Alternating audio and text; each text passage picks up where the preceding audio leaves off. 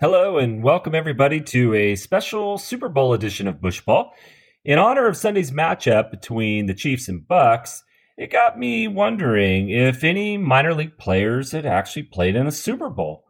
So today we're going to talk about some of those rare special athletes that crossed over between professional baseball and the NFL, but not only played in the NFL, but played in a Super Bowl.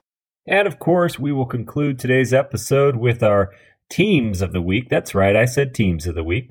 We are going to look at some teams with a unique connection to Sunday's Super Bowl. Have a great one, guys. Enjoy the episode.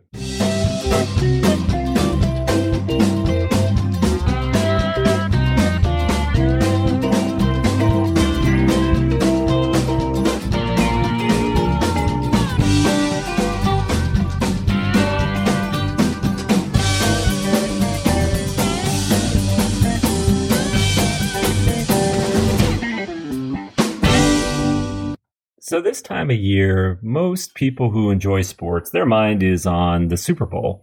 And mine is as well, and I'm excited for the big game, of course.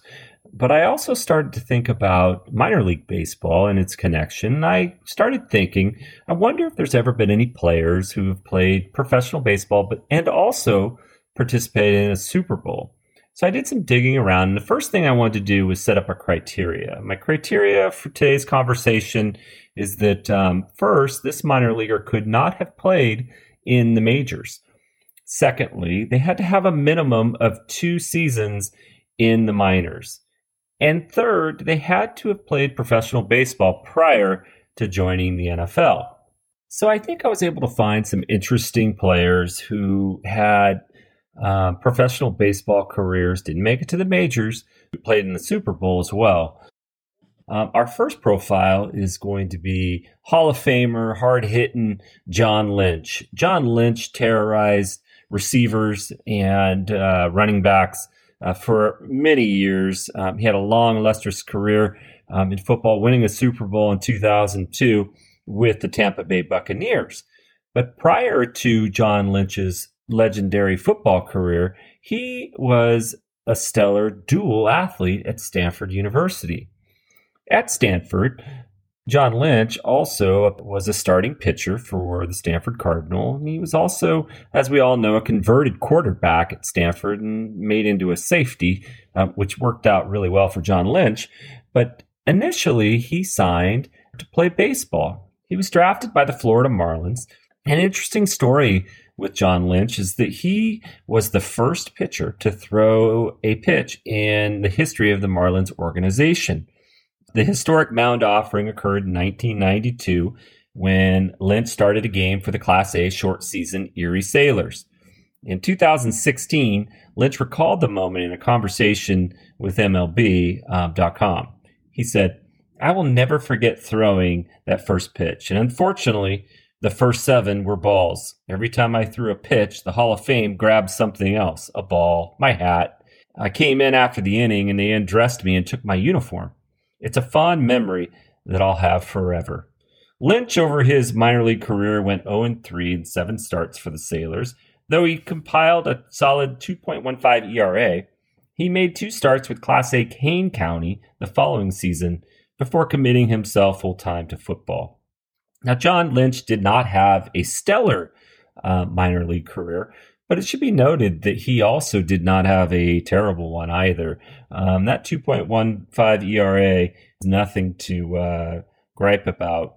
But he also had, he looks like he had a little bit of control problems. He had 29 walks in 38 innings. So he had a little trouble finding the dish, and it worked out for everybody. Most importantly, it worked out for John Lynch, and he had a great career in the NFL. Our next player profile is Russell Wilson. Wilson led the Seattle Seahawks to consecutive Super Bowl appearances, winning it all in 2013 against the Denver Broncos before losing to the New England Patriots the following year. His NFL career, which began in 2012, was preceded by 2 seasons as a second baseman in the Colorado Rockies system. During that time, Wilson hit .230 for Class A short season, the Tri-City Dust Devils, in 2010.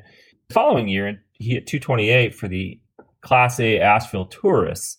These results were enough to convince him that his future was in football, and he still remains one of the top quarterbacks in the NFL. He's quoted as saying, "I believe that I would have played in the big leagues. I believe it would have taken me a couple years, but I would have gotten there. I would have loved the game, but there's nothing like playing football. There's nothing like the game on the line." I think I saved the best for last, mainly because this particular player was one of my all-time favorite players, and he was a special athlete. John Elway was a bona fide two-sport standout. And his stellar athletic career as an outfielder and a pitcher at Stanford University led to a pressing question when it came time for him to leave Stanford. What sport will he choose? The answer, at least initially, was baseball. The Yankees selected Elway in the second round of the 1981 draft, and he made his professional debut with the Class A short season Oneida. He didn't disappoint, posting an OPS of 896 and, not surprisingly, showing a tremendous arm strength in the outfield. Actually, there's many who followed the league that John played in and said that John Elway, still to this day, had the strongest throwing arm of any player they've ever seen. Elway's debut season in the minors was followed in short order by the 1983 NFL Draft, with the Baltimore Colts selecting him as the top overall pick. This sent off a media frenzy. Would he stay with the Yankees organization or move on to the NFL? He chose the latter, of course, but only after the Colts traded him to the Broncos. Elway appeared in 5 Super Bowls, losing the first 3 before winning the final 2. The last Super Bowl appearance following the 1998 season marked Elway's final game in the league. It's worth noting that upon finishing high school in 1979, Elway was drafted by the Kansas City Royals. Now, his stat numbers are as follows. During his low A minor league experience, he played 42 games, had 185 plate appearances, hit 4 home runs, drove in 25 runs, had a respectable batting average of .318 and an OPS of 896. So John Elway certainly would have been one of those prospects that looked like he was heading in the right direction to eventually play in the major leagues. Wasn't meant to be. The Denver Broncos scooped him up, and they say the rest is history. John Elway became a Hall of Fame quarterback and probably one of the top 10 quarterbacks of all time. We now move on to segment 3, and we are going to talk about our teams of the week. That's right, I said teams of the week. Both our teams that we're going to be talking about come from our Super Bowl competitors, the Kansas City Chiefs and the Tampa Bay Buccaneers. We'll start with Tampa. The Tampa metropolitan area is littered with minor league franchises. Little history. The Tampa Bay area has had a long association with minor league baseball. The first modern example was the 1919 Tampa Smokers, a charter member of the original Class D Florida State League, or the FSL. The expansion St. Petersburg Saints joined the FSL in 1920.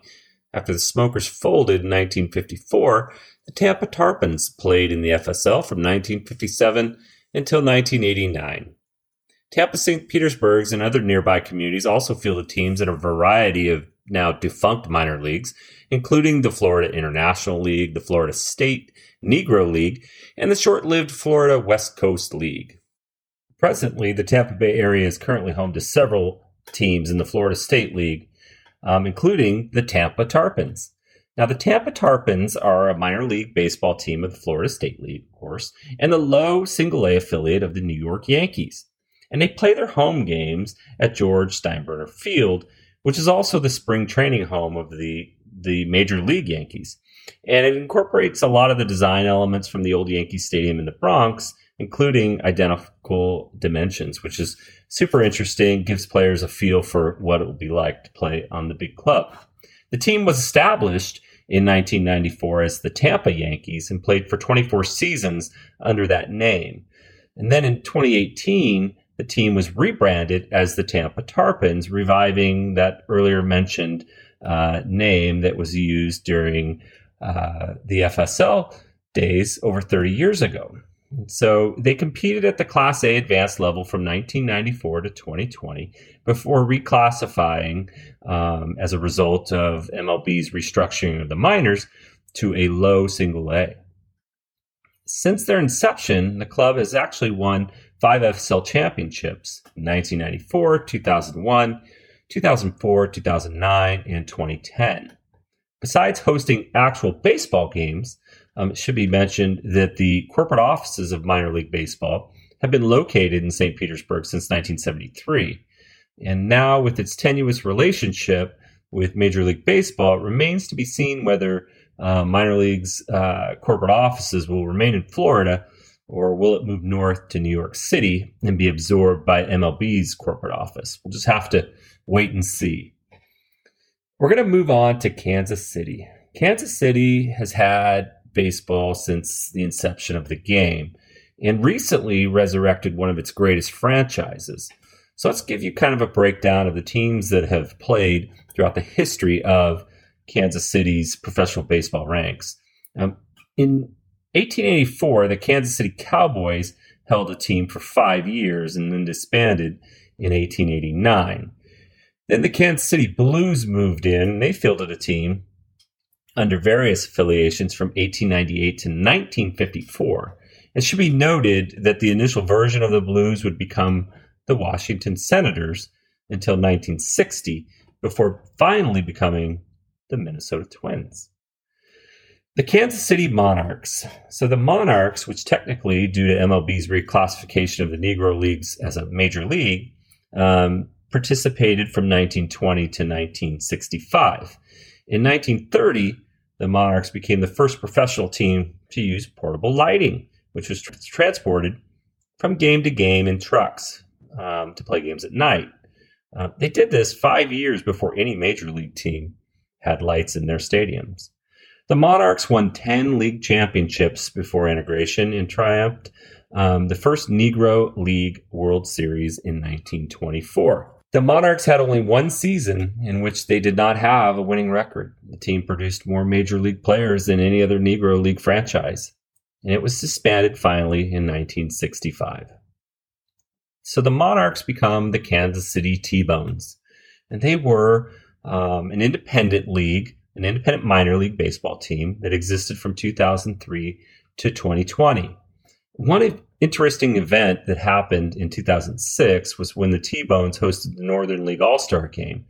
And Buck Owens, the legendary Kansas City Monarch, at the age of 96, participated in the game. He had 2 bats, both of them ended in walks, and he became the oldest player to ever play in professional baseball. So the Monarchs in 2021 have been resurrected. So the Kansas City T-Bones have changed and rebranded itself as the Kansas City Monarchs.